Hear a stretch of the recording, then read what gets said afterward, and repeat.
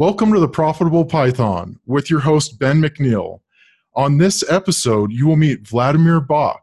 Vladimir is a senior product manager overseeing machine learning infrastructure and research teams at a New York-based startup. He co-authored a book about generative adversarial networks. Vladimir, welcome to the show. Yeah, thank you for having me. It's a pleasure to be here. Yes, sir. This is going to be a lot of fun. So before we go anywhere, I need you to help me explain to my 90-year-old grandmother what in the heck is a GAN. So I like to start with just explaining the use case. So GAN is a machine learning technique that allows computers to generate photorealistic data that is synthetic. So it's a way to generate images that are not of real. They are not a real photography, but do look just like a real photograph would. So that's and they do, and as the name may suggest, they learn through a adversarial framework where there are two neural networks effectively locked in a cat and mouse game. And as one gets better, the second gets better as well. And that allows one of the networks to generate the photorealistic imagery, while the other one is learning to distinguish the photorealistic imagery that was generated from the first network and identify it as fake as opposed to the real images that are in the training data set. I believe that was slightly convoluted. I may get another shot on it, but broadly speaking, and it's a way to generate photorealistic imagery through a competitive dynamic between two neural networks. Yeah, it's definitely, so you would consider this an advancement in the technology because up to this point, it was only one side of that coin. Is that kind of? Yes, definitely. It's paradigm shifting. So historically, when we look at machine learning and deep learning, then it was always about a subclass of it called supervised learning, where there is a data set where you know the answer. And then you have tens of thousands of examples, each with a label, such as a set of images, and there is a dog on the image or there isn't a dog. And you feed these into a machine learning algorithm, and the algorithm learns to identify the patterns in this data and to be able to associate a previously unseen image to the correct label, as in, does it have a dog or it doesn't. So computers have been able to learn extremely complex functions between input data and the correct output label. Other places where computers have shined are game playing. So for instance, in the late 90s, DeepMind defeated the world chess master Garry Kasparov in a match recently. The game of Go was conquered by machines. And that's another area where they shine because it's a fairly well-defined problem space with a clear objective, and computers can learn through countless simulations where they can determine the correct path. However, when it came to generating, so to summarize, computers have been tremendously good at identifying patterns in existing data and leveraging this insight into tasks like classification, which is determining the correct label for an image or soundtrack or something like that, or regression, which is predicting like a time series number and things like that. But historically, computers have been fairly poor at generating new data. So essentially, you can think of it as doing the process in reverse, taking a label, like a dog, and then generating an image of a dog without, like, essentially, again, like it's like a classification reverse.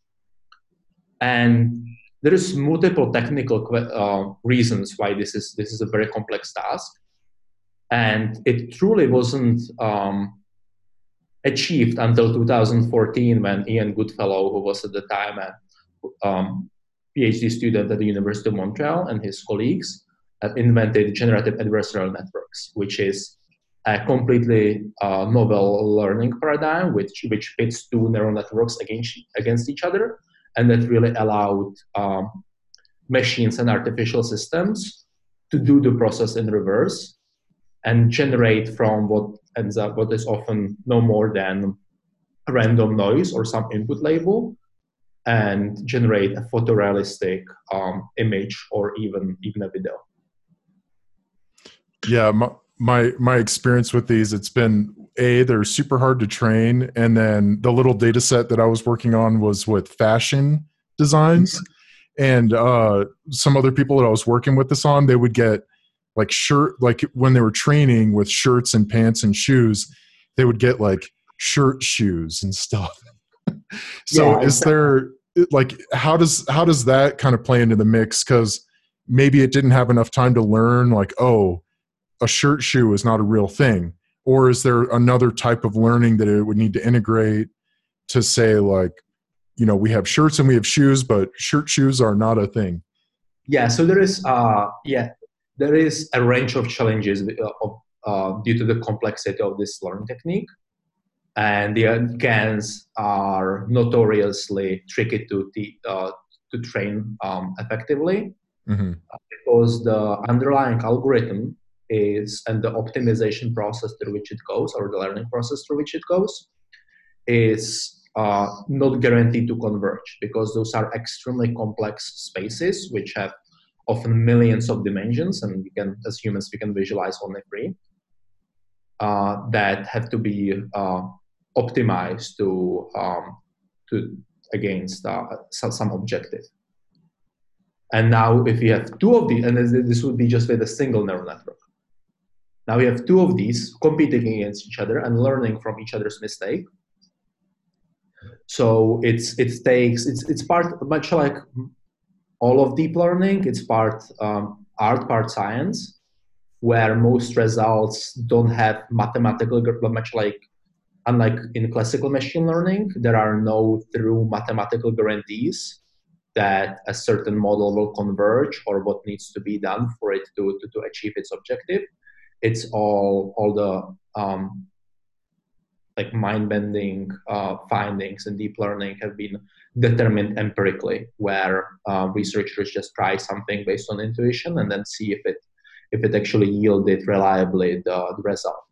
And then it also leads to like very interesting research areas where people make assumption about how a particular model works or what type of internal representations it develops, and then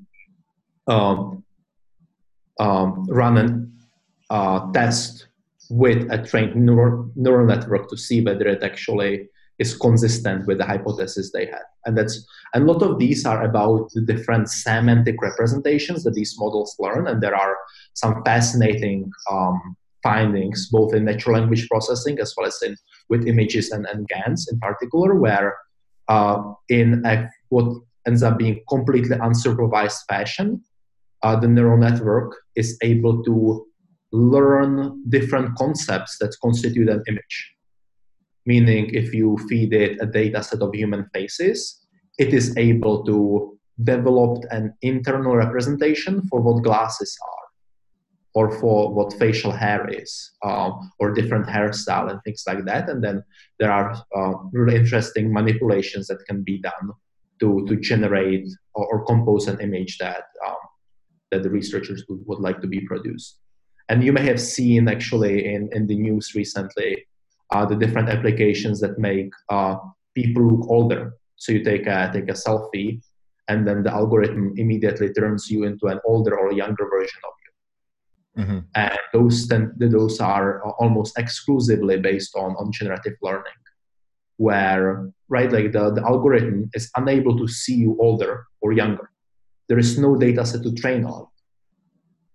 But by learning about, but by being fed a data set of what ends up being tens of thousands of images of human faces at various age stages, it's able to determine the concepts of what constitutes an aging in the context of human faces, enough to actually generate very convincing results to capture the imagination of of broad media and the app users.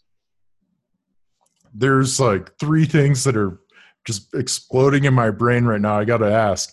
One, there's something going on with maybe the implications of where ethics has gone since GANs have come on the scene. I'm curious how you kind of see that changing. And then also I've noticed that computing power is like, my computer was good for like some of these other things, but when I threw GANs into the mix, it was just like my computer couldn't really handle it. So there's implications for the infrastructure with these as well. And then the other thing that just kind of triggered in my brain what you were talking about here is there's an art and a science to these. And I know that you've written a paper on Medium about kind of like the art of like how generative networks are working with art, or like the implications of human creativity. So do you think AI could actually make better AI, or is that already? I don't mean to bombard you. That was just like all these things. I was like, I gotta ask this stuff. I think your question started with like there are three things to touch on, and I can already see like a dozen others that are there to be unpacked in your answer. So first one, I will start with the latest, the thing that you mentioned at the very end, which is AI creating other AI. That if you look historically at technology, that has always been the part of the debate when first machinery has been introduced in factories, and this is hundreds of years ago. The question was like, what if there are machines created other machines? And that was a really scary thought to humans, because it used to be that humans created the machines and put them in the factory and that created whatever those machines were meant to do. But now we live in a world where that's common sense, right? We have factories creating that have no other purpose than to create other machines for other factories. And now we are getting to a similar stage with artificial intelligence, where GANs can be seen as the first step towards it, where we have machines training other machines. That has always technically have been the case in game playing, where you can have just two game playing, like just playing bots, and they can just play against one another. So there seems to be a component of AI helping to train other AI, and I believe we will see more of that, especially with we already see applications of it with self-driving cars and that are trained in simulated environments and other use cases. So that's towards the last part of the question. To continue on. Artificial creativity, you noted that I've written about it myself. I think it's a really interesting area, both practical and philosophically, because when we look at and this is something that I was, it's been keeping me up late at night, is that historically humans have always sought to distinguish ourselves as unique or superior to the rest of the living forms. And this goes all the way back to millennia ago, where religions have started. And no matter at whichever we look, as humans have always been seen as superior to other species. So in Bible, we are divinely ordained to have dominion of our species. Even in Buddhism, it is no other life form can attain enlightenment than a human. So there is always a sense of superiority of us as species. And then that notion began to crumble with science and discovery of the genome and other like evolution, origin of species and all that effectively put humans on the same evolutionary tree. But then science helped us also to define ourselves as distinct. Like we have opposable thumb, we are able to use tools, we are able to communicate with each other and organize in ways that other species just cannot match.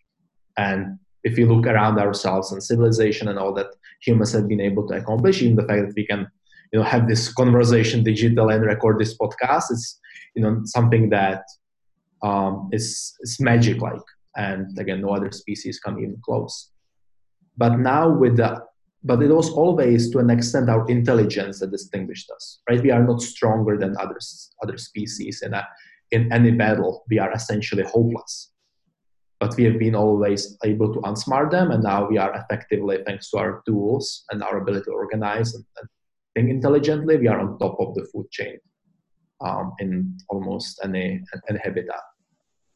But with the advent of artificial systems that are capable of emulating our intelligence, that notion that that intelligence is what distinguishes us from other forms of life, even digital ones, has begun to crumble, in that sense that it doesn't seem to be something that we can continuously rely on. Right? We humans have been beaten in now any game ranging from chess to Jeopardy. And although all AI systems, even the most advanced ones, are effectively single-trick ponies, right? Like the AlphaGo that beat the best Go player, it can only play Go. You can't have a conversation with it, like you can have it with a fellow human and things like that. But it seems almost inevitable. And again, this is only speculation, because there is a wide debate about whether general AI will be achieved. But it seems that the technology is moving in the direction where it's conceivable that there's going to be an artificial system capable of emulating what we would see as true human general intelligence or even consciousness and rationality. And then the question becomes, is art going to be what will be our distinguishing feature? Because art is something that is hard to imagine a being other than human, even if it's an intelligent one, to be able to engage in or want to engage in. And my point my viewpoint on this is that if we allow ourselves to believe that artificial general intelligence, meaning independent artificial intelligence agents that are indistinguishable from humans in our thought processes, would be able to match us on all cognitive tasks, then it seems naive to believe that creativity and artistic expression would be somehow magically out of the domain of these extremely complex systems, because and that's a broad point. And I end on that. And then it's interesting to think about, because then we can loop it all the way back and look at creation, which would be, if the dystopian scenarios prove correct, and AI agents not only match our intelligence but also choose to replace us or decide that humans or biological forms have been superseded, and we as species end up being exterminated by our creation, then it will be really ironical, because all these AI agents wouldn't be suffering from the type of existential soul searching that plagued us humans for millennia, because there would be no question about what makes them distinct, because they have been created. So in the end, as humans, we may not be divine in our origin, but we might be divine in our undoing. It's really just a mental explosion. We could just end the podcast right there, and you could chew on that for the rest of your life. Yeah, it's something that's been on my mind for a long time. Actually, that's how the way that I actually got to GANs was through a creative application. So you may have seen, because even on your cell phone, the different apps that allow you to put a filter on a photograph, mm-hmm. that turns the photograph to look as a Van Gogh painting or a painting from your artist of choice. It essentially renders it in a very believable way to look in a specific stylistic treatment. So again, like Van Gogh painting Starry Night was a very, very popular one, popular filter to use. And this was back when I was working at Microsoft. My colleagues and I did a project where we tried to do a similar artistic style transfer in music. So you can imagine taking a track from Justin Bieber and applying the style of Beatles to it, or other arbitrary set of musicians, Mm-hmm. and see whether you can apply one track in the style of another. And we know that it is possible because, much like in art, you can imagine a human artist rendering any photograph in the style of a given painter. We know in music, there are pop music tracks that are played by an orchestra. And it's clearly identifiable, although it's a completely different set of instruments and completely different rendering, we can still identify it as the same melody easily and be able to identify what pop music track is being played, although it's not played with electronic instruments, it's played with violins, trumpets, and drums, and other things. Did you guys go full circle with that project, or was it just kind of like an idea? Yeah, so we had some, so it was like we had limited success, enough actually, to pique my interest and continue working with GANs for years to come, effectively. And that is one of the key influences actually behind the opportunity to write a book about GANs with my co-author Jacob. Mm-hmm. Cool. Yeah, that's awesome. Yeah, I just kind of went off there. I had like a line of questioning, and I just got curious and went off. So yeah, this is a topic that lends itself well to tangents. Yeah, I can imagine. Yeah. Oh man. Yeah, so I'm just looking through here. What applications do you see semi-supervised learning having the largest impact going forward? Sounds great. So let's first define semi-supervised learning. Okay. So we have there are three main classes that we can classify machine learning and deep learning approaches into. First one is supervised learning, which we covered at the beginning of our conversation, Mm-hmm. where you have a large data set and each example has a label. So all the algorithm needs to do is to learn a mapping from the input data into the correct label. And do it so in a way that generalizes well to unseen examples, meaning if you provided an image or a data point that wasn't seen in the training data, it's still going to be able to assign the correct label or predict the correct numeric value or what have you. In the other of the extreme is unsupervised learning, which is there are no labels, you have a large data set, so you help machines to learn on them by themselves the useful patterns in the data, which then can be leveraged for a range of purposes. Good example there would be clustering. You may not know if there are any commonalities within your data, but you can run a clustering algorithm, and the computer will tell you about like the different clusters that are represented in what may be extremely complex data sets. The vast majority of applications in industry are in the area of supervised learning. It's any object recognition, image recognition, even text to speech and things like that. Those tend to be largely supervised learning algorithms. But vast majority of data sets are unlabeled, which has really been limiting the usefulness of the applications which can be used and derived. So semi-supervised learning comes in a bit to the rescue, where it's a combination of the two. You have a data set which is all of the same nature, meaning it can be all images of animals, for instance, and then you have only a small subset of the data set where labels are provided or available. And then you learn, and then you train a semi-supervised learning algorithm, which has some trick, that uses the entire data set to learn useful patterns, and then the subset with labels to then apply those learned representations into the correct labels. And what ends up happening is that you can achieve similar levels of predictive performance or accuracy or other metric that you care about with semi-supervised learning with only a small subset of examples that you would be able to achieve with a fully supervised approach.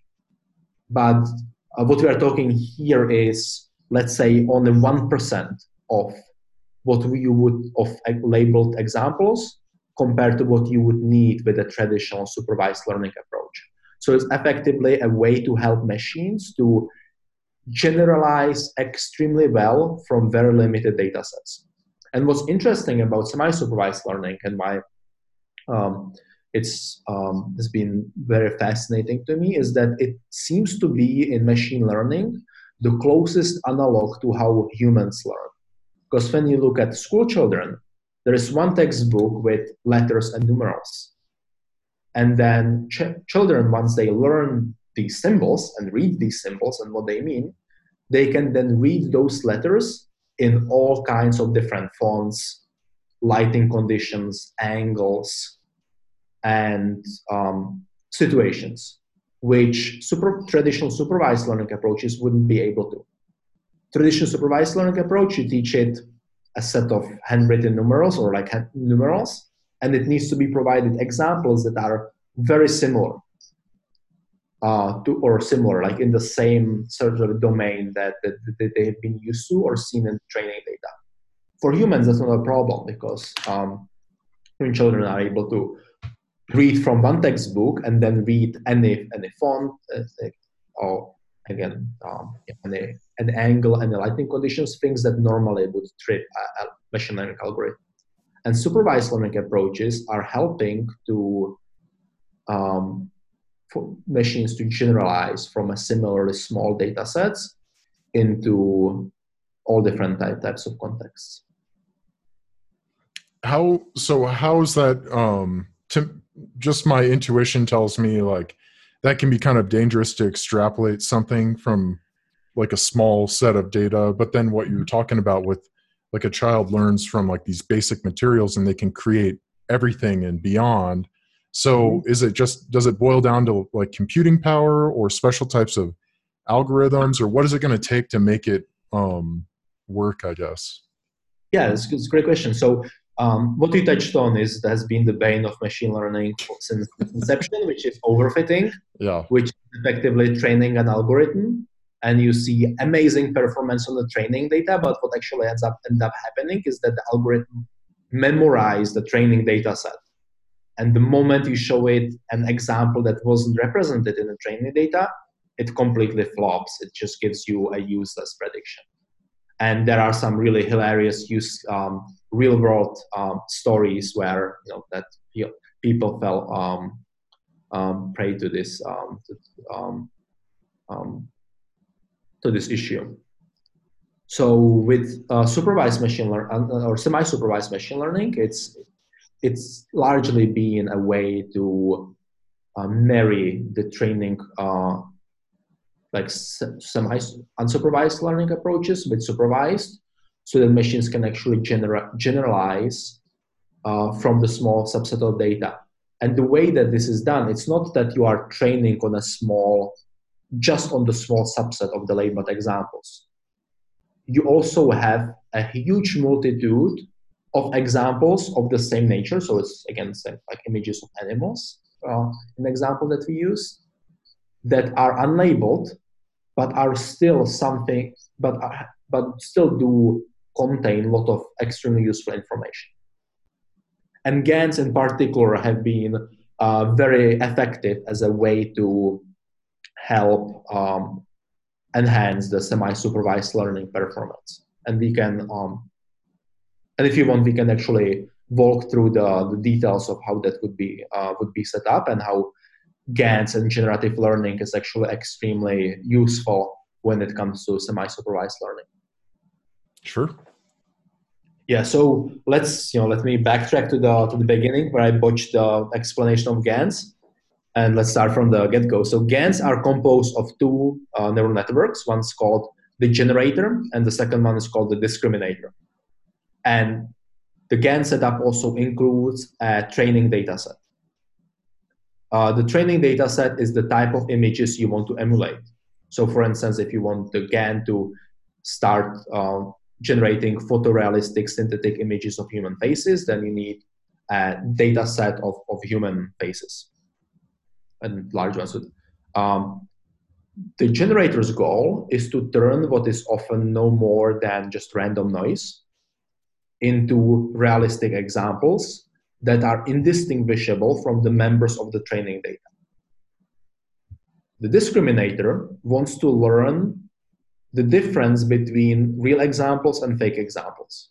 To do that, the discriminator is given either an example coming from the training data for which it learns to assign the label true, or this is a real example, or the probability rather that this is likely to be true.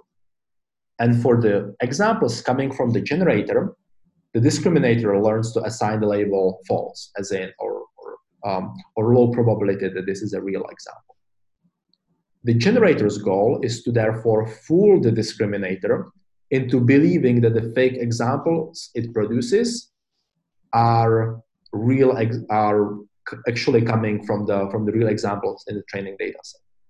So you can see that there is a tension between the networks where the goal of the discriminator is for the fake examples to have low probability of being real, while the generator wants the discriminator to assign high probability of being real to the fake examples it produces.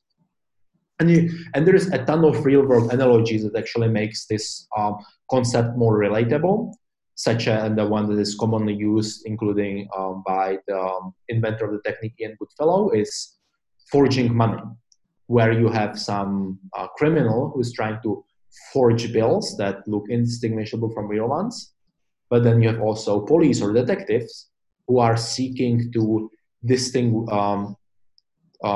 tell apart what are counterfeit currency from the real thing. And then as one gets better, the second one needs to get better as well. So the better the fake bills get, the better technology the detective will need to be able to detect them. And then it's a continuous cat and mouse game where both players that are locked in this adversarial dynamic get better. And that actually is encoded. It's very much like encompassed in the term that we use, the generative adversarial network. So adversarial networks we just covered is effectively describing the dynamic, and generative is just the purpose of the network, which is to learn to generate realistic data. So to apply this, and in order for the generator to learn to turn what is effectively just a vector of random numbers into photorealistic images, it needs to learn a very complex understanding of what the training data set looks like, and be able to map random noise into a photorealistic image through its internal layers and internal representations. And the discriminator needs to develop a very complex understanding of what constitutes those images so that it's able to effectively tell between real and fake. And to apply this in a semi-supervised setting, we extend this GAN paradigm a little bit by adding labels. So we have a small subset in the training data of examples with labels. And each time the discriminator gets one of those labeled examples, it needs to not only correctly identify it's real, but also assign the correct label. So if it's so we have three different cases. First case is that the discriminator gets a fake image. For this fake image, the discriminator wants to tell it's fake. The generator wants the discriminator to tell it's real. So the fake images can get better. But from the discriminator standpoint, it wants to classify fake as fake. For the real images without labels, all it can do is to just tell it's real. And it's optimized to tell the real examples apart from the fake ones. Then there is the third case that we discussed, which is the real examples with labels, where the discriminator not only wants to correctly identify this as a real example, but also assign or classify it into the correct label. So if we had like the simple example of handwritten numerals, it would need to be able to tell, is it the number 9 or the number 8? In addition to being able to correctly identify that this is a real human handwritten numeral. And what's fascinating is that in order to be able to learn the real from fake, even without any labels involved, the discriminator learns very useful internal representations of the complex space that constitutes the real images, which intuitively gives it superpowers when it comes to assigning the labels, because it already has an internalized structure of what constitutes the training data. So when an example comes in with a label, it's not really overfitting, because it's fairly it's able to see what that label means within that complex internal representation. It was able to learn in this effectively unsupervised or self-supervised way.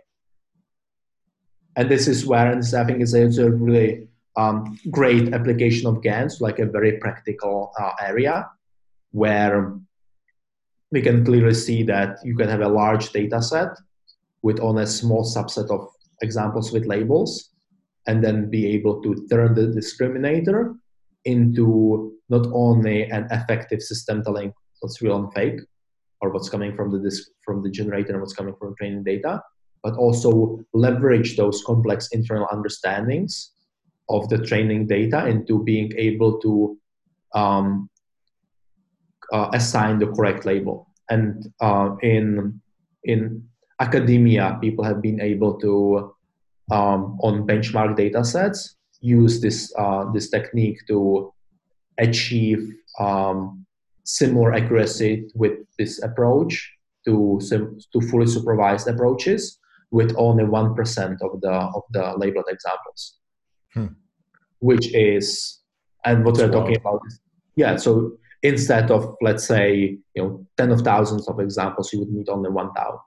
You would need only 100, which is it's amazing. It opens up like a whole, like so many places where maybe you couldn't have done supervised learning. Nothing's off the table now. Is that kind of what I'm hearing? Yeah, there is still room for these approaches to continue to improve, but effectively, that would be the case. The trick here is that the other examples that are in the training data, they still need to be coming from what researchers would say is the same domain, but intuitively that just means it's the same set of examples. Mm-hmm. So it would be able to learn effectively. It was just like a set of random images. It still needs to be images that you eventually want the algorithm to learn to identify properly.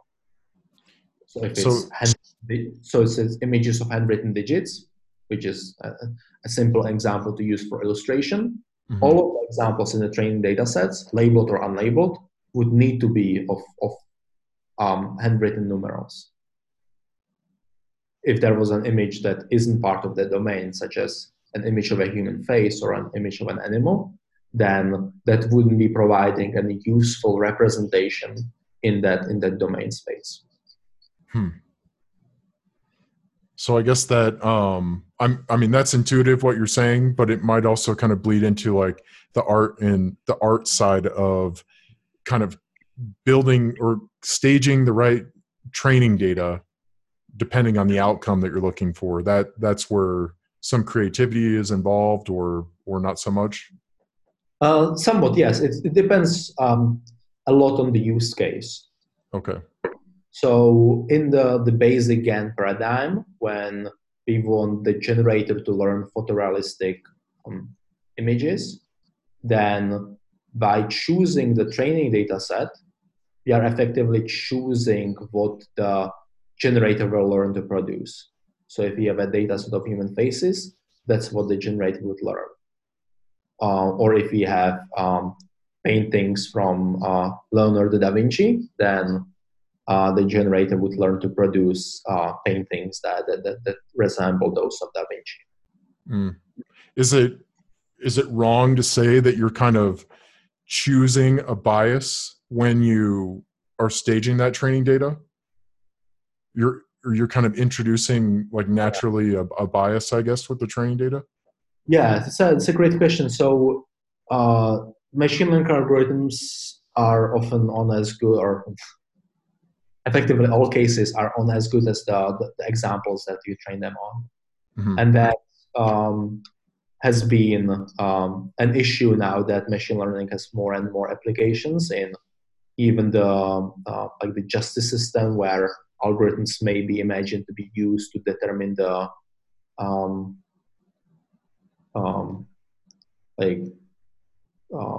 the likelihood of somebody to reoffend, for example, or in medical applications, you may learn to see who should be admitted to a hospital or not.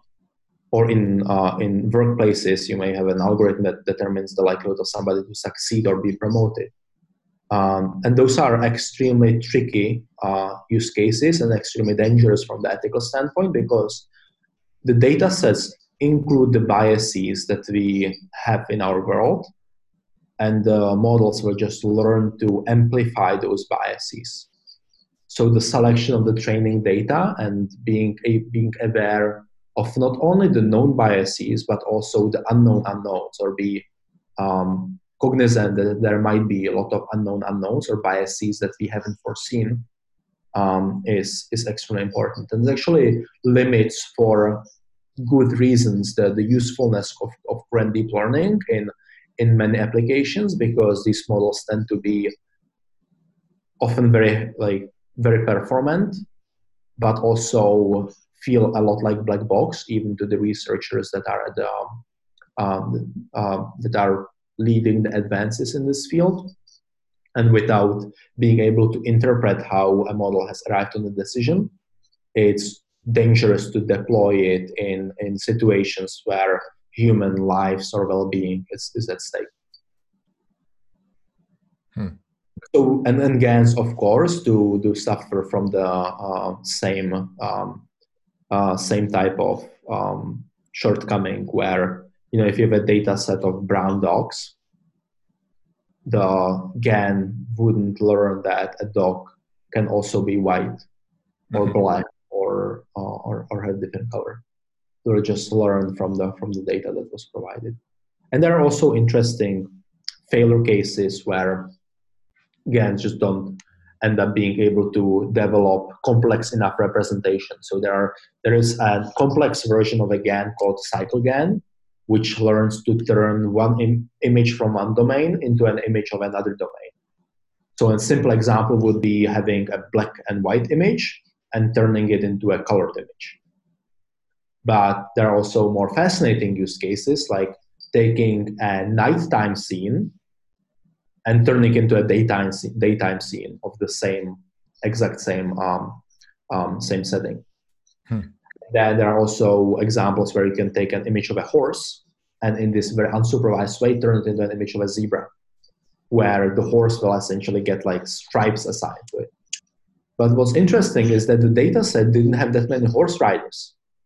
So when it's a horse with a rider, then it's not only the horse getting the zebra stripes, it's also the rider, which of course is an invalid output, but it's largely a function of the data set, which just wasn't given enough examples of horseback riders, and there are no horseback riders on a zebra.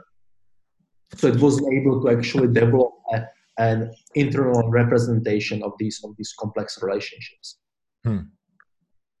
And this might be only one example of many, but it is the story of caution that as exciting as the results that deep learning is providing, a lot of the practical applications are currently limited because of the very valid ethical concerns with deploying these systems in production and real-world scenarios. Yeah. One other thing that comes to mind, maybe this is just my ignorance speaking here, but I'm curious, why are GANs not kind of talked about in time series data, like for example, like stock market prices, or that's really like why couldn't you use a GAN for predicting prices or kind of like reverse engineering price action? Interesting. So there is a lot of other deep learning algorithms like recurrent neural networks that are well suited to predicting time series. GANs are,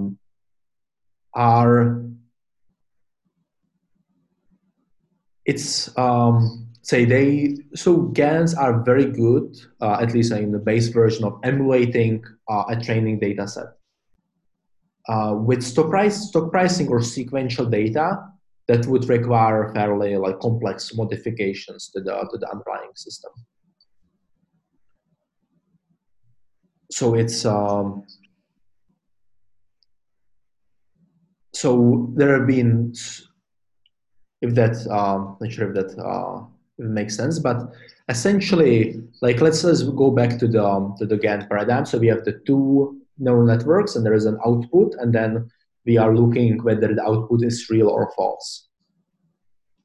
In time series data, it's what is an incorrect way for a graph to go, right? Like stock price can go up and go, or can go down, and you often actually have the base truth. You actually know historically whether the stock price went up or down. So other machine or other deep learning approaches that are learning from sequences to predict the next stage in the sequence are just better suited for this particular use case. And there are examples like that. Okay, so it's almost like so say that again. Yeah, and there are countless, and it's like a very like a predicting time series because of its immense practical applications. Everything from cost forecasting to in stock trading, price forecasting has been it's a very active area of research, and GANs, and it's always the right tool for the job. And GANs, I would say GANs have been tried in every different domain and every different use case, but generally speaking, just this isn't their forte, because this just would be the wrong tool for the job. Although I would bet that there is a paper out there that actually uses GAN to forecast stock prices, because GANs are one of the number of papers published on the topic of GANs has been growing exponentially since their inception. So again, it must be not only one paper out there that actually addressing the question, but probably dozens. I just it's not an area that I've explored, and intuitively, it just doesn't also seem like a place where GANs are set up for success or appear like the right tool for the job. Fair enough. What there was something actually you said at the end, have a strong opinion until proven otherwise, or there was something along. What was that saying again? Have a strong opinion. I mean, strong. So it's a motto that I like to. It's like, or a type of mindset that I like to approach any problem, both professional and personally, and that is strong opinions weakly held. As in, when I form an opinion or a stance on an issue, it's usually well reasoned or based on some sort of evidence, but I'm always open to hearing other viewpoints and changing my mind in light of different data or a point of view that I haven't considered. So again, strong opinions weakly held. And this would be actually a perfect example in which I can think of dozens of reasons why GANs will be ill-suited in this area, but again, people have been extremely clever in finding use cases for GANs and making the necessary modifications that, and I'm always happy to be proven wrong. No, I love that attitude. It's probably suited you very well, I guess. That's like it's just been a great way to approach life, is what it sounds like. Yeah, totally. Yeah, thanks for sharing that. That was really cool. I actually had some, because you lead a team at your current employment, and I was kind of curious, what kind of character traits do you look for on the teams that you manage, or like what type of character traits seem to um, do better, I guess. So it's a great question. I think it's always a combination of things. So in um, the type of industry that I operate in, which is data science and machine learning, it's necessary to have some technical and some base technical knowledge, but um, often it's hard work and the correct attitude beats intelligence or raw intelligence any day. So the type of traits that we find in most successful candidates and people who end up, shining at the company and making a real difference are people who are open-minded and approaching problems in a very open-minded way, and also not able to wrestle it to the ground, so to speak, um, um, and yeah, that's and then as in any team environment, and this is a saying I also or a metaphor that I like, is that it's about people who care more about, like, if you are on like a sports team, you need to care more about the logo at the front, which is your team and the team that you represent, than the name at the back, which is usually your name. So it's also about just finding the team players that care more about the broad team success and what makes everybody better off, as opposed to just their own individual advancement, even if it's at the cost of the team. Yeah, that's excellent. Thank you for sharing that. Yeah, sure. But it's interesting because I did start off that, even though I work in like a very technical field and probably as academic as it gets, Mm-hmm. most of the traits that do contribute to success are soft skills ultimately, which is fascinating. Which, was I used to be like extremely studious as when I was little and very much close to myself. But it was a lesson that I had to learn the hard way, that I can't just close myself off. And more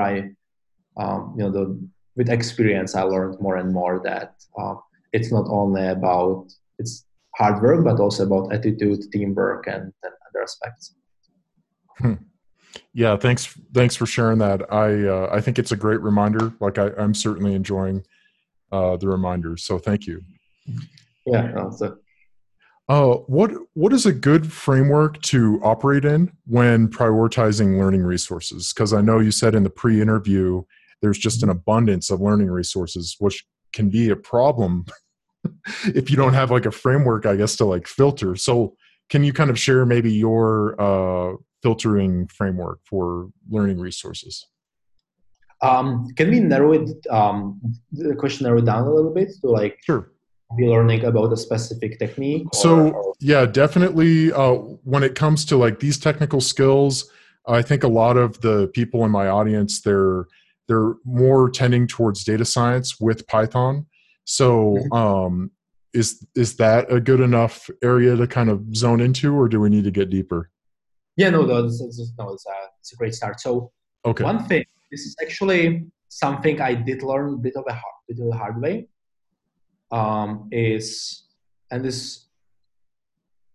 So the good way to, and this is not a promotion, but good way to learn about topics is actually to pick up a book, because there was somebody who spent an inordinate amount of time thinking about structuring a topic into some cohesive narrative. And even if it is just to read the table of contents or the way that the topics are organized, it's actually a great way to get the lay of the land, especially in the Explore area, to know effectively what to Google.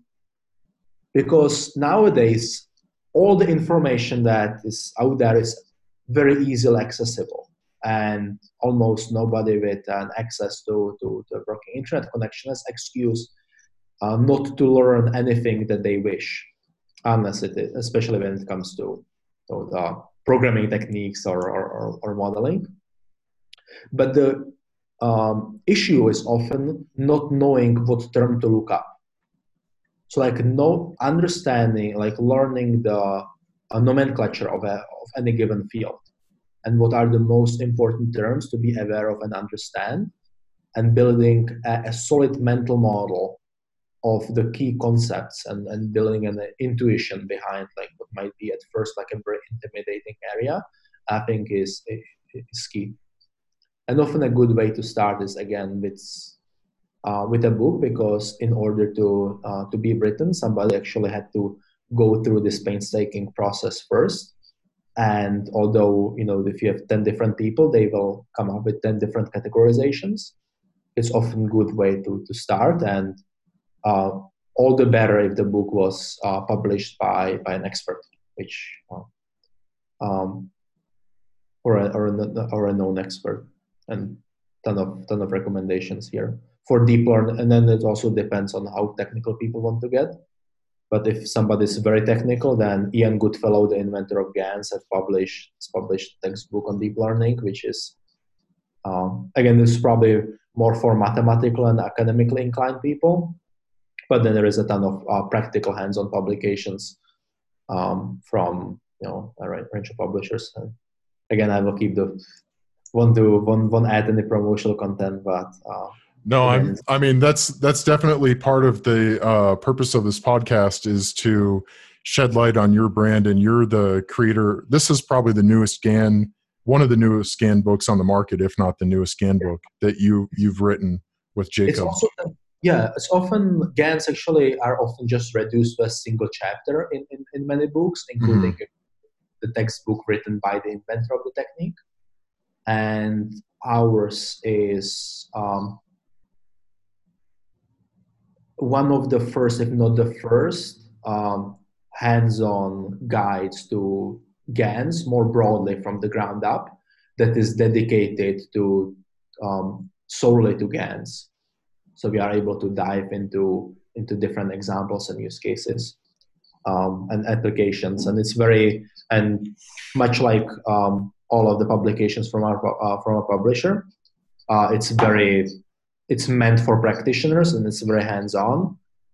It's light on theory, except for only the essential one, and it's mostly just walking through examples, diagrams, and developing the intuition for why things are how they are.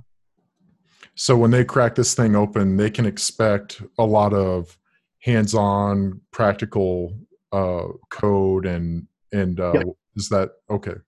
Yeah, and I know that's. Oh, go ahead. Yeah, there are several GAN techniques implemented from the ground up. It's on small toy examples, but it's very good for the instruction of just learning the concepts and the different modifications that can be done on the core GAN model to apply to different use cases.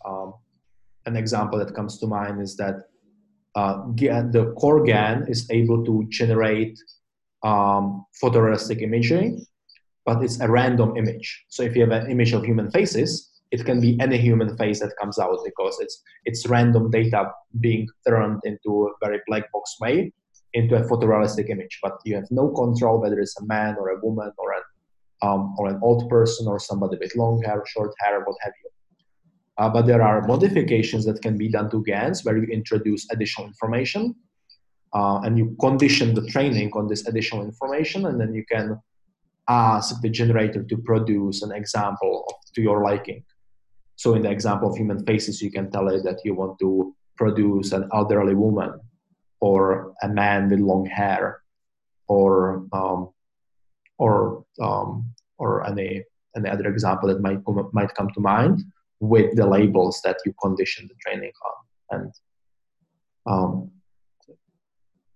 so that's just like one example that we cover, but it's truly, it starts from the basic GAN and the intuition behind it, and then builds towards the the more advanced applications with the practical applications of it in mind.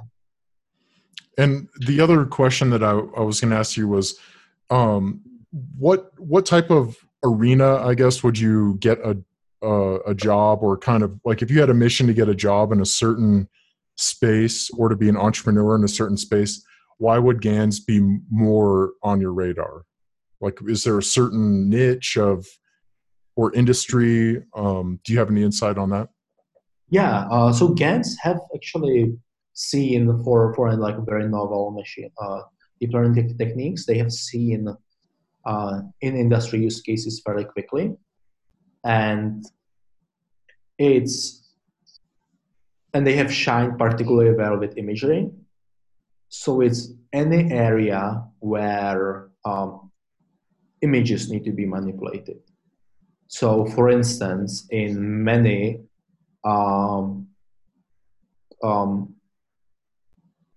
image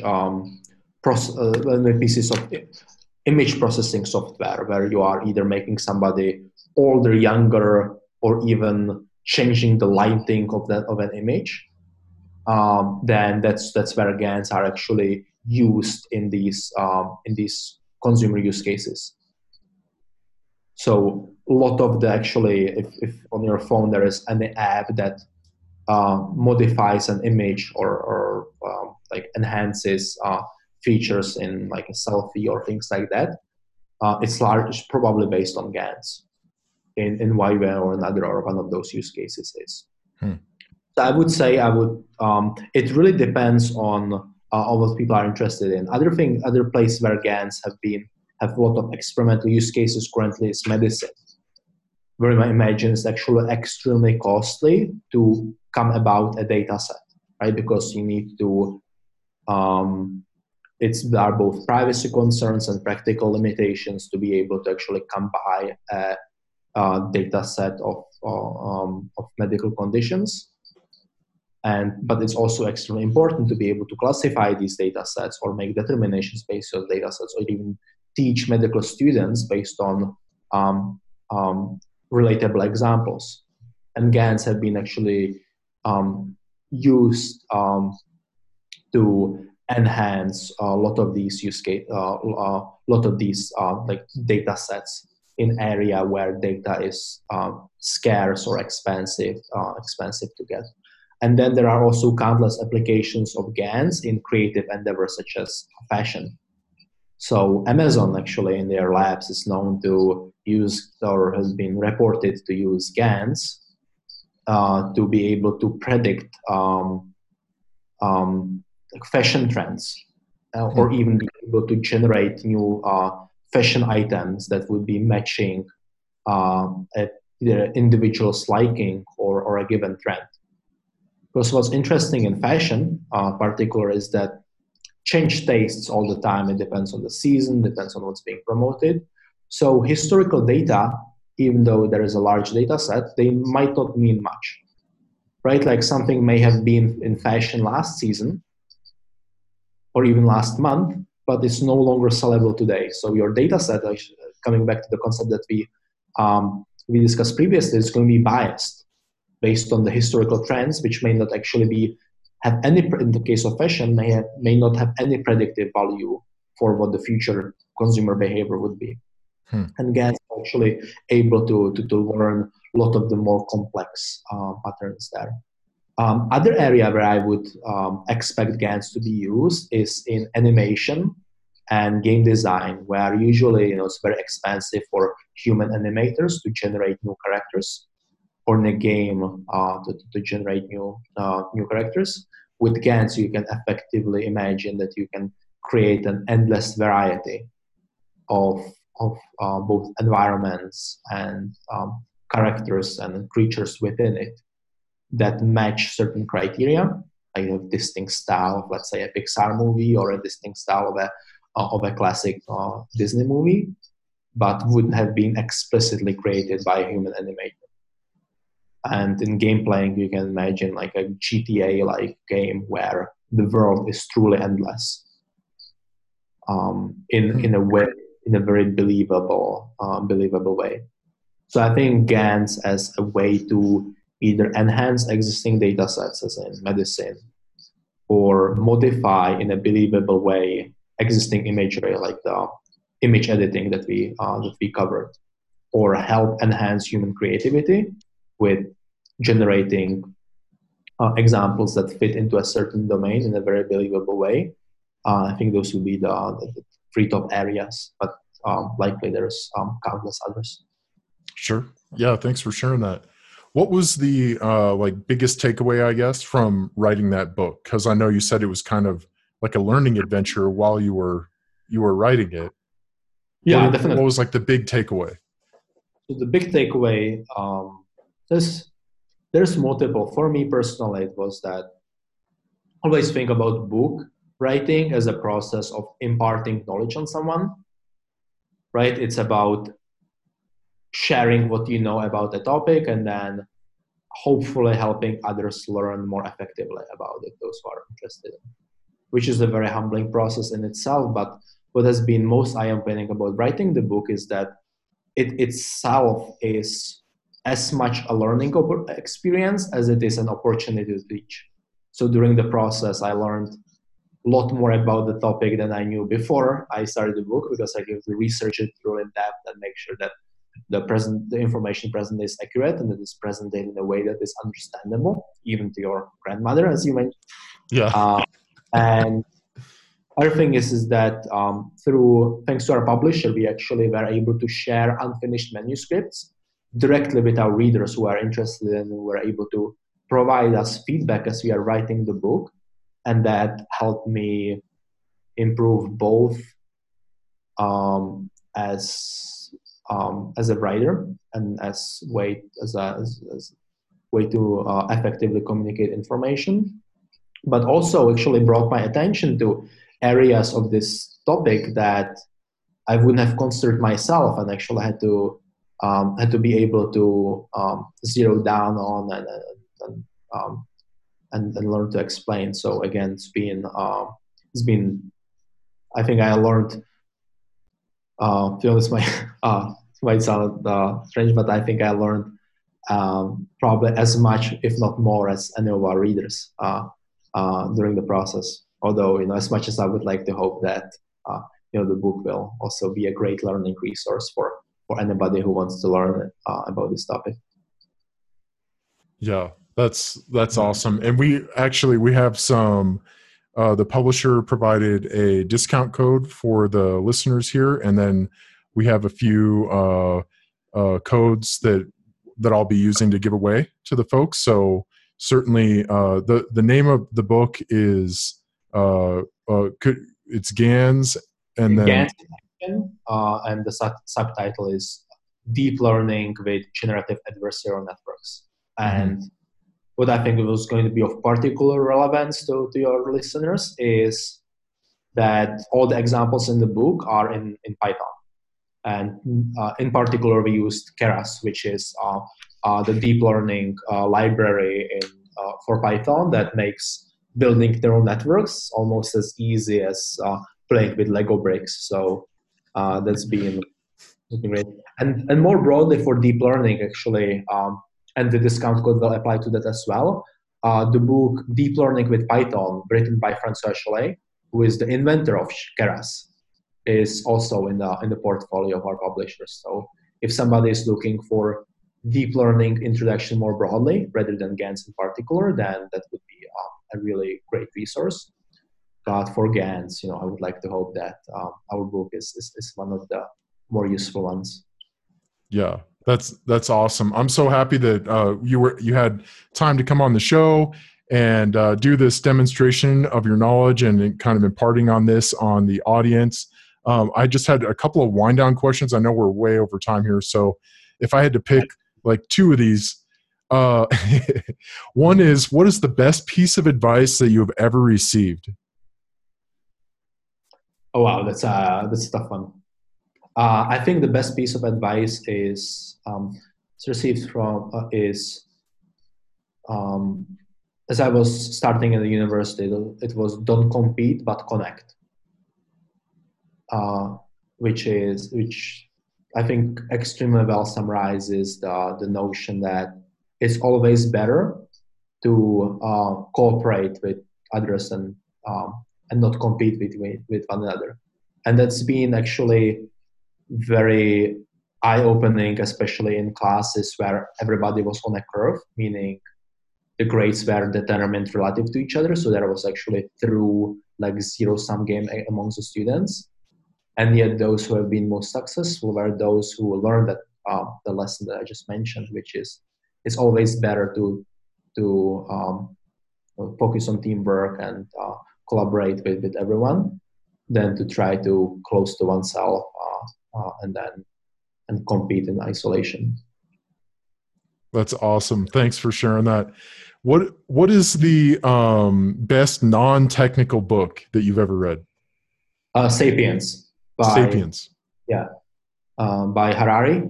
It's a fairly short book, about 300 pages, and it's extremely insightful about just that it discusses the arc of human civilization from prehistory to the modern age in very thoughtful and synthesizing manner. And although it's a very short book, it's very well reasoned and doesn't feel rushed. And it's one of those books that does make you look at the world slightly differently. And it's been so for that reason, it would definitely be on the top of my list of recommendations. Cool. And what do you hope someone takes away from this interview?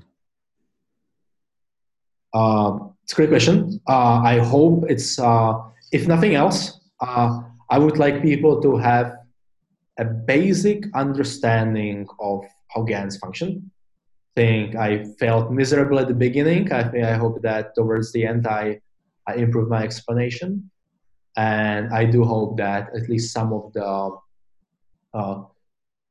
way that GANs work stuck with people, and hopefully it sparked a curiosity to learn a bit more about the topic, either through our book or through other resources that are out there. It's truly a fascinating paradigm that is both academically but also practically extremely fascinating, and I would encourage people to learn more about it. Well, I'll just say this: you did a better job than I could have done. So don't. It's a tricky subject, and I'm so happy. I mean, you're definitely put in the effort to write the book, and I'm happy to have you on the show. We can showcase this knowledge. Other than that, what is kind of the call to action? Like, where can people find you? Is the best place to go get this is at Manning? What is your main call to action here? Yeah, so Manning is where the discounts was also apply. So it's probably the best way to get the book. In terms of call to action, I like to stay engaged with the community through my Medium blog. So we actually covered some of the ideas that I discussed in depth in my blog posts, and I seek to continue contributing there. And it's been just a great way to engage with the broad community. So the book itself is somewhat static. We have a forum where people can ask questions, and Jacob and I respond to any questions that people ask in the forum. But when it comes to like continuous engagement with the community, then I'm always very thankful for anybody who reads and provides feedback on my pieces on the blog. And that's currently in Medium and through both HackerNoon and Towards Data Science and other Medium-based publications is where I contribute. Just visually very nice, pleasant place to run a blog. Excellent. Yeah, I certainly have more lines of question here, but we'll just table it for now. I know it's getting late where you're at, but yeah, you saw how the can of worms just kind of like if you leave me at the front of the ship, I'll just ask questions all night. So thanks again. This has been a blast. And was there anything else we left off the table, or you feel good about everything we've discussed here? Yeah, I think there's one more thing that I would like to mention. Sure. I'm donating all of my proceeds to the nonprofit organization Girls Who Code. So, though some of the content here might have felt like congratulatory and promotional, I have, again, all of my proceeds go towards a good cause, and that it's been one of the more rewarding aspects of actually writing these publications as well. Excellent. So it's going to Girls Who Code, right? Yeah, it's a New York-based nonprofit that helps more young girls to get excited about opportunities in technology and pursue both studies in STEM fields and also careers in those fields, and thereby helping to close the gender gap that currently exists in technology. That's really cool. I'm glad that you were able to add that in here. I don't know how I would have unveiled that if you didn't share it. So thank you for sharing. I think that's super exciting, and we'll certainly include that when promoting the book, if you're okay with that. Yeah, I would find that helpful. Yeah, it'll be great. Awesome. Well, Vladimir, thank you so much, and everyone else, I'll talk to you soon. Bye. Yeah, it's been a pleasure. Thank you for having me. You're welcome.